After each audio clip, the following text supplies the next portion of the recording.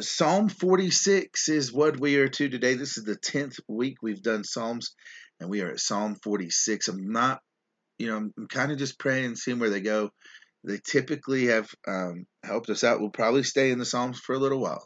I enjoy the Psalms. I think we can pray the Psalms. It's a good place for us to start. The 150 books in the Psalms, I divided it up last week, told you about the 5 different books of the Psalms, but there are other different collections of different Psalms that can be found as well. So I want to talk about those real quickly. You've got prayers of an individual, Psalm 3 through 7. Praise offered to God for his saving help, Psalm 30 and Psalm 34. Confessions of confidence in the Lord, Psalm 11, 16, and 52. Hymns of praise of God's majesty and virtue, Psalm 8, 19, 29, 65. Songs of Asaph, Psalm 50 and then 73 through 83. And then songs of ascent. And actually, we'll spend some time on those. We have done one of those actually. But songs of ascent, Psalm 120 through 134. But what really should come to our minds when we are spending time with the Psalms would be that we are like taking them, to heart.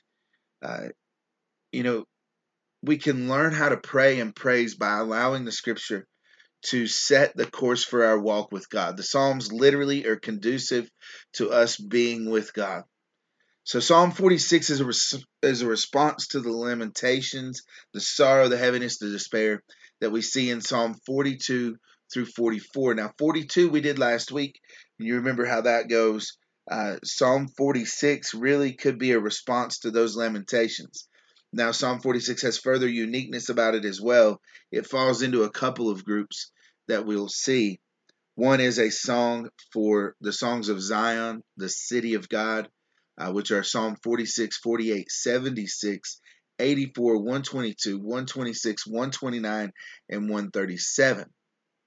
And then the songs of the sons of Korah, 42 through 49, 84 and 85, and 87 and 88. There are 12 in total. And again, we talked about that last week as well. So, that the single superscription songs of Korah is remarkable itself. These would have been the priestly descendants of Korah who would have rebelled against Moses and Aaron, which was ultimately a rebellion against God. Their story of their ungodliness is told in Numbers 16, and it's truly a horrifying story. Now, I could go and spend some time on that, and we could talk about that at some point if you'd like. But yeah, I don't know that we want to go that route right now. But Korah was the tribe of Levi. He was one of the descendants of Kohath. Kohath and his kin were the ones who were responsible for carrying the most holy of all, but their devotion to duty was erased when they overstepped their bounds. Now, like I said, we could spend some time on that, but I'm not going to do it today. God swallowed Korah along with Dathan, Abiram, On, and some of the Reubenites, and they died, but the sons of Korah refused to go along with the plans of their father. On a whole different thought would be the implication that Korah's sons saw through the blighted hypocrisy that their father held. They saw him doing one thing in the tabernacle among the holy articles, but when he came home, it was a completely different story. We kind of know how that goes in some homes. Almost to do as I say, not as I do. Every person among us must pay close attention to our lives, and that we do not send mixed signals to our families. This is a day when we need to be holy among the sacred and the secular. And so Psalm 46 brings us into this conversation today. Psalm 46, a mighty fortress is our God, a refuge, a strength. And as we come to this text, again, it's important for us to see that Psalms 42 through 44 are prayers that pour out of the mouths of the sons of Korah. The phrases all through these psalms key us to the fact that they are prayers, laments, so to speak. Um, just a quick run through of some of those. Um, Psalm 42:1, as the deer or as the hart um, panteth for the water, my soul thirsteth for God, and shall I come and appear before God. 42:2, 42:4, I pour out my soul in me. 42:9, I will say unto God, my rock. 43:1, judge me, O God, and plead my case. 43:3, send out thy light and truth. Let them lead me. 44:1, we have heard with our ears, O God. 44:3 or 44:4, thou art my king, O God. 44:5, through thee, through thy name. 44:7, thou hast saved us, thou hast put them to shame. And 44:8, in God we boast. But then the prayer turns back to a lament in 44:10 because of their backsliding. But all through the lamentations of Psalm 44, we hear the cry of the people, repentant, backslider. My confusion is continually before me. The shame of my face hath covered me. Psalm 44:15. Psalm 44:17.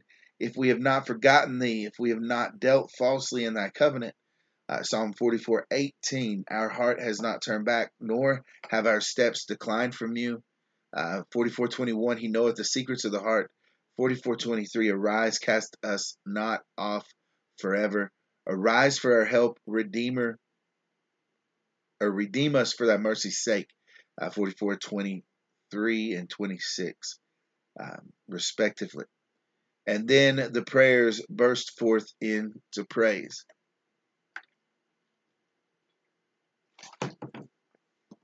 They burst forth into praise. So before actually getting into Psalm 46, it's helpful to know some of the background, which I've been giving you, as to what is taking place that would elicit the psalmist to write it under the inspiration of the Holy Ghost. A majority of biblical scholars point to the attack of Sennacherib on Jerusalem when Hezekiah was the king. Now, the Assyrians are marching out of the north, pushing through Syria, then into Israel, and now they've arrived in Judah. The Assyrian armies had left their wake smoke-blackened ruins of cities, strewn corpses of the dead, and the great fear of those who remain. And Hezekiah now is in Jerusalem and had sent tribute money in hopes to buy off this invader, which initially worked until Sennacherib began to have second thoughts. Now, he sends a man named Rabshakeh with a demand that Hezekiah open the gates of Jerusalem and let the invaders in. Now, in the meantime, Hezekiah consults the prophet Isaiah. He is directed to refuse the demands of Sennacherib. And Rabshakeh, once he finds out the news, starts to mock and scorn the people of God. He notifies Sennacherib, who takes his entire army, surrounds Jerusalem with 185,000 men. But in the night, the Lord sends one angel who devastates the entire army and wipes them out. So Psalm 46 is what comes out as a hymn of praise. Hezekiah, Isaiah, or an unknown poet of Judah could have written this, but chiefly what we would remember is this: in the face of earth-shaking circumstances, we will not fear because God oversees everything. Now,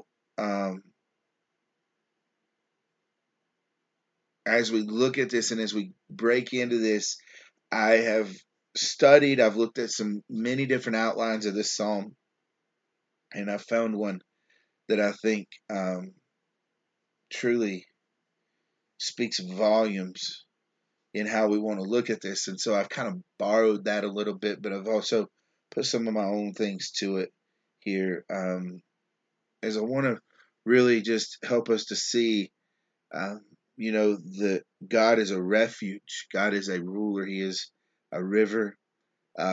First, we see in the first three verses, he is our refuge. Psalm 46, verses 1 through 3, how we're going to open this up with the scripture today.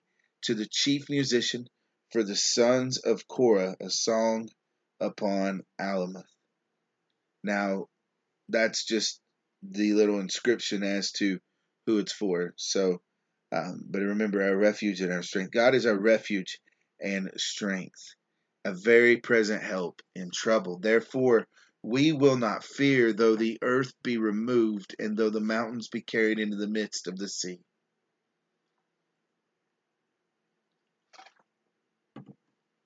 Though the waters thereof roar and be troubled, though the mountains shake with the swelling thereof. Selah. Now, again, that word Selah is a small word, but it does kind of seem to possibly mean something, maybe a pause. We're not real sure. But we see from this psalm first an immovable refuge. The psalmist sets forth immediately with great encouragement about God being a refuge. In God, we have a refuge. That expression is used 9 different times in the Psalms. Even in Psalm 18, there is a description of God being a rock or a fortress.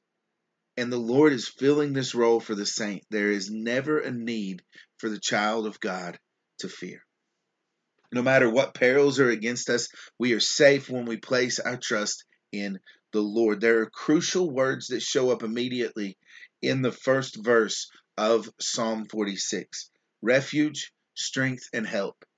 Now, if this psalm shows us to the immovable refuge of God that God will be for the believer, there must be something that is opposing, threatening, hindering, battling. And the psalmist almost paints a picture of chaos here. The earth is about to be removed. The mountains may be cast into the sea, the waters roaring and foaming. I mean, does it really strike us what peace is and how and can really be? Peace is ultimately abiding in the presence of the Lord. That's what we just spent a lot of time talking about. Peace is abiding in the presence of the Lord. Peace is abiding with God. So if it's abiding with God, then peace means the Lord is with the saint, but also he's against the wicked. The good shepherd that John later defined in John 10 brings peace into the life of the child of God. When we talk about the good shepherd, what do we talk about? Well, the Good Shepherd offers security, he offers assurance, presence, trust, calmness, awareness of the nearness of God. The Lord helps us with all of our tribulations.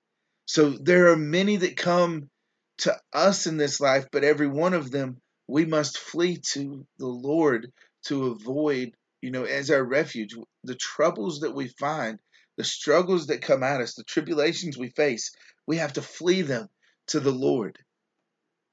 So maybe we have job problems or personal property being um, taken from us, catastrophic health events, enduring the trials with those we love, or any other thing that we must endure. In 2 Corinthians, Paul actually addressed it in this manner, 2 Corinthians 4, but we have this treasure in earthen vessels or in jars of clay, as some translations say, that excellency of the power may be of God and not of us. We are troubled on every side, yet not distressed. We are perplexed, but not in despair. Persecuted, but not forsaken. Cast down, but not destroyed. Always bearing about in the body the dying of the Lord Jesus, that the life also of Jesus might be made manifest in our body. For we which live are always delivered into death for Jesus' sake, for the life also of Jesus might be made manifest in our mortal flesh. So then death worketh in us, but life in you. We have the same spirit of faith. According as it is written, I believed, and therefore I have spoken. We also believe, and therefore speak, knowing that he which raised up the Lord Jesus shall raise us up also by Jesus, and shall present us with you. For all things are for your sakes, and the abundant grace that might, through the thanksgiving of many, redound to the glory of the Lord. For which cause we faint not, but though our outward man perish, yet the inward man is renewed day by day.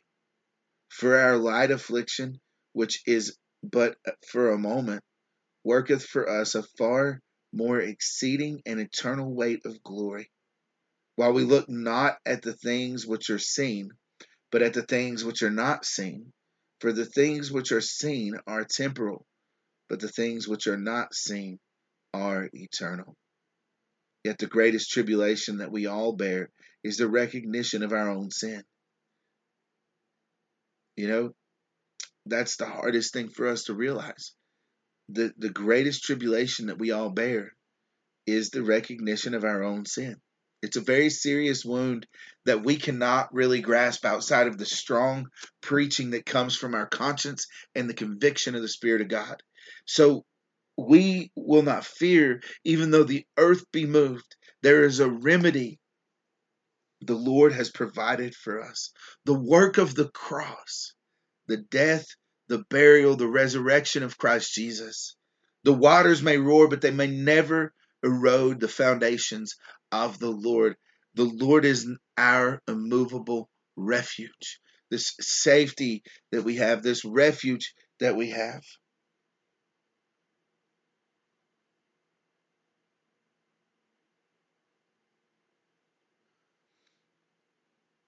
Which brings us to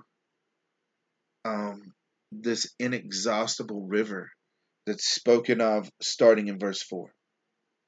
You know, we come out of the one section talking about the refuge, and it brings us right into verse 4. There is a river, the streams whereof shall make glad the city of God, the holy place of the tabernacles of the Most High. God is in the midst of her. She shall not be moved. God shall help her, and that right early. The heathen raged, the kingdoms were moved. He uttered his voice, the earth melted. The Lord of hosts is with us, the God of Jacob, our refuge. Selah. Now, as we look at this and we continue here, from this psalm, we see the immovable refuge in verses 1 through 3. Now, an inexhaustible river. There's a reference to a river. This is more than just a creek or a brook that runs through a city. This is more than just an the it's more than just water, like a small water source. Um, it seems to be a constantly flowing source of refreshment.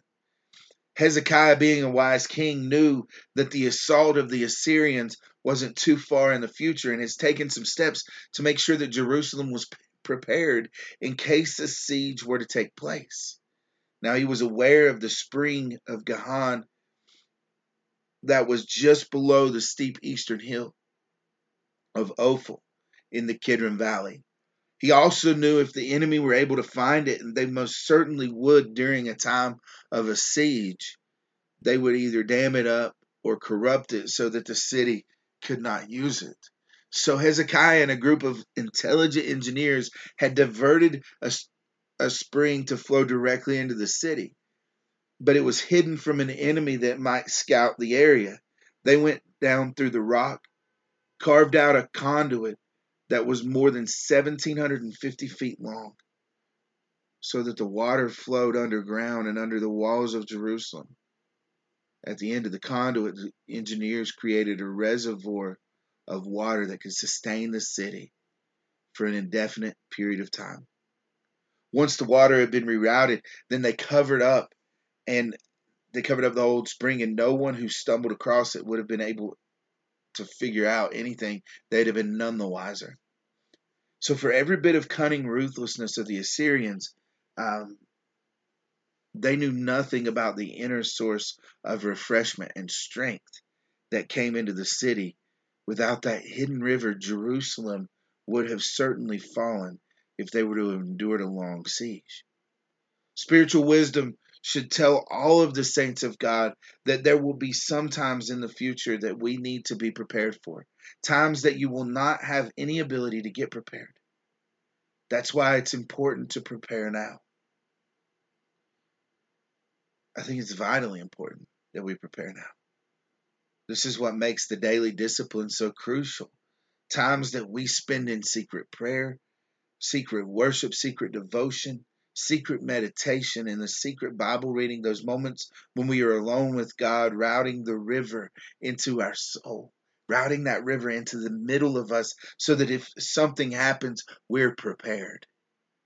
The streams make glad, it secures the holy. The foundations are not moved. You see, there's a spiritual help available at all times. And if we can get this river secretly flowing into us, whatever way that it might be, if they take away this book and dam up the river and the way that it flows within us, it's still here, working inside. You know, the heathen can rage, the kingdoms can roar, but the Lord of hosts can be with you. There's a refuge that is supplied by a river. And just as we find encouragement to know that there is a strong river that comes to a strong refuge, there are needs to be an element of warning here as well. That there are false refugees that the devil would like for us to put our confidence in. Money is one of those. Money, something that it would if they can get enough money stashed away, that it would bring security that they're looking for. But the Lord reminded us that we will face our death someday. Luke 12:19 gives the warning, eat, drink, and be merry, but the soul will be called to give an accounting. Second is education, special training, skills, personal talent. The world is full of people who have encountered sudden reversals and lost everything despite their personal giftings and education. Families, friends, and associates can also be some of these false things that can come at us. They're only human supporters and they are very uncertain. There will come a time when nobody will be able to pull strings or perform any favors that might save you. And there's another place to go for your trust. Let goods and kindred go. This mortal life, we need to let that go. The body they can kill, but God's truth will abide in us. His kingdom is forever. To trust in the Lord, we have to yield control to God. We have to believe that God's solution is best. We have to be patient and we have to walk by faith, not by sight. We can trust God for eternity, but sometimes we have trouble trusting Him with the days that we live in. Our invincible ruler, this is the third thing we see from the text today, verses 8 through 11. Come, behold the works of the Lord, what desolations He hath made in the earth. He maketh wars to cease unto the ends of the earth. He breaketh the bow, and cutteth the spear in sunder. He burneth the chariot in the fire. Be still and know that I am God. I will be exalted among the heathen. I will be exalted in the earth. The Lord of hosts is with us. The God of Jacob is our refuge.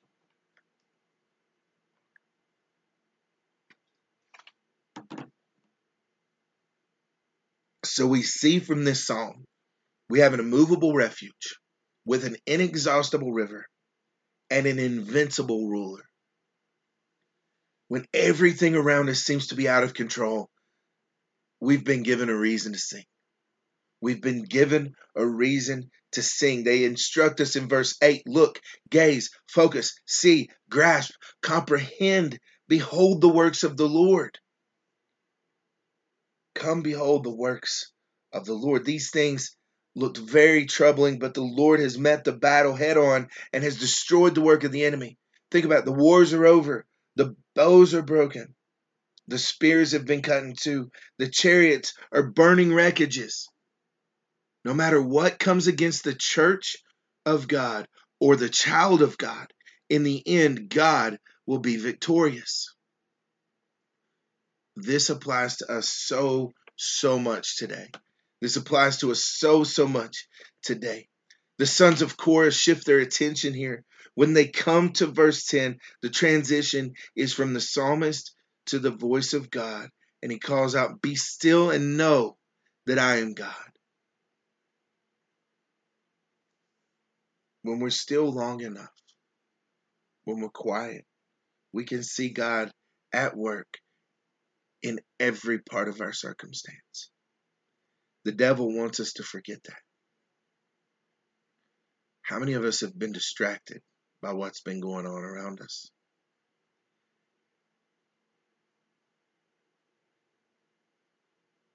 The reality is it when I came to this and study, and when I get to this point, this is where I'm convicted by the word, and I have to repent sometimes and ask the Lord to forgive me.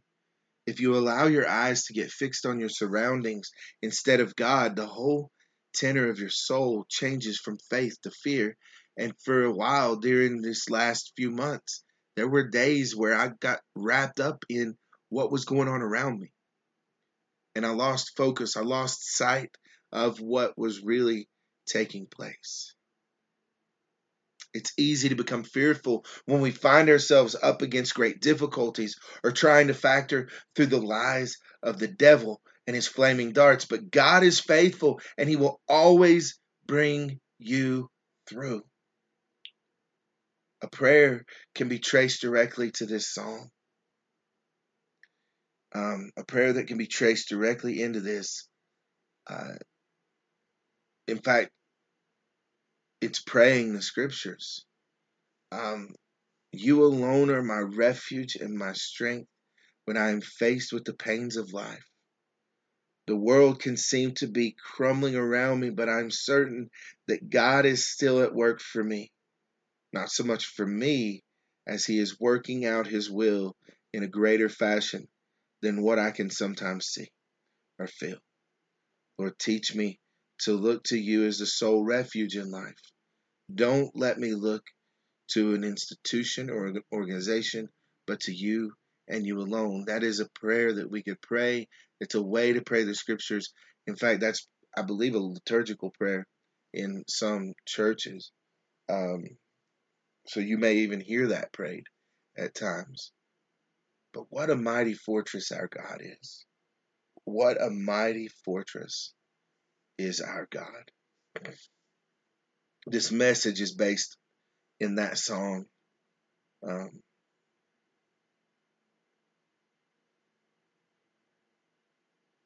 it's actually based right out of this song. It was written by Martin Luther. The song "A Mighty Fortress is Our God." Hear the words. Um, he was at a very troubled point in life. It says, "A mighty fortress is our God, a bulwark never failing. Our helper he, amid the flood of mortal ills prevailing. For still our ancient foe doth seek to work us woe. His craft and power are great, and armed with cruel hate. On earth is not his equal. Did we in our own strength confide, our striving would be losing. Were not the right man on our side, the man of God's own choosing. Dost ask who that may be? Christ Jesus. It is he. Lord Sabbath, his name, from age to age the same. And he must win the battle. And though this world with devils filled should threaten to undo us, we will not fear, for God hath willed his truth to triumph through us. The prince of darkness grim, we tremble not for him. His rage we can endure, for lo, his doom is sure. One little word shall fell him. That word, above all earthly powers, no thanks to them abideth. The Spirit and the gifts are ours through him who with us sideth. Let goods and kindred go, this mortal life also. This body they may kill, God's truth abideth still. His kingdom is forever. Now, I kind of used some of those words earlier, but our God indeed is a mighty, mighty fortress. God is a mighty fortress. Our mighty fortress is a place for us to run and hide. It's a place for us to find peace. It's a place for us to find hope. It's a place for us to find opportunity. We can run and hide in that fortress today. A mighty fortress is our God. As we close this out today, we will take a moment. We'll pause here in just a moment, but just if you have a need, don't let this day go by without reaching out to someone. We understand the struggles you face, and that's okay. It's okay to have a need. It's okay to want to reach out to someone.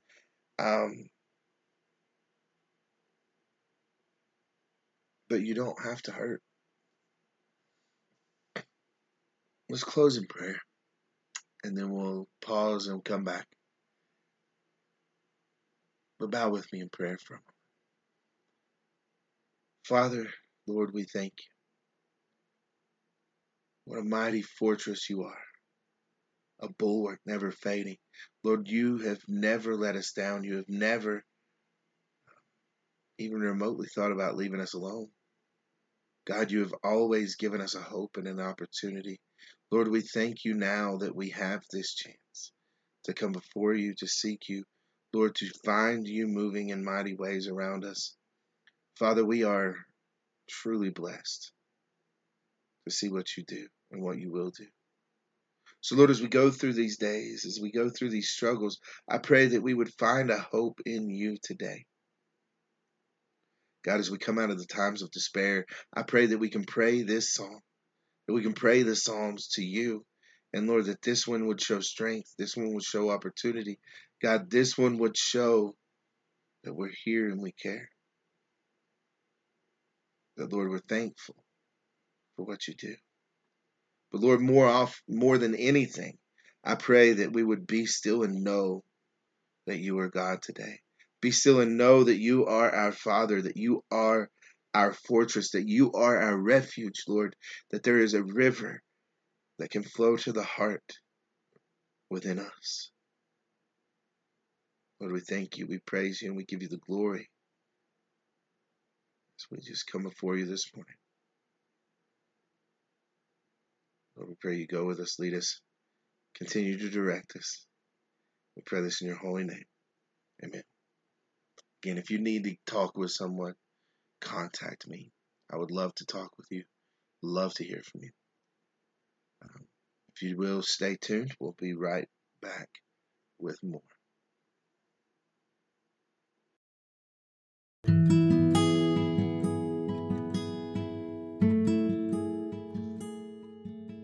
And again, we want to thank you for tuning in for our services here on our podcast page. Thank you for listening and hope you had a blessed time with us. You can get more information on Newland Christian Church at newlandchristianchurch.com or go to our Facebook page, facebook.com/Newland Christian Church. And until next week, we hope you have a blessed week in the Lord.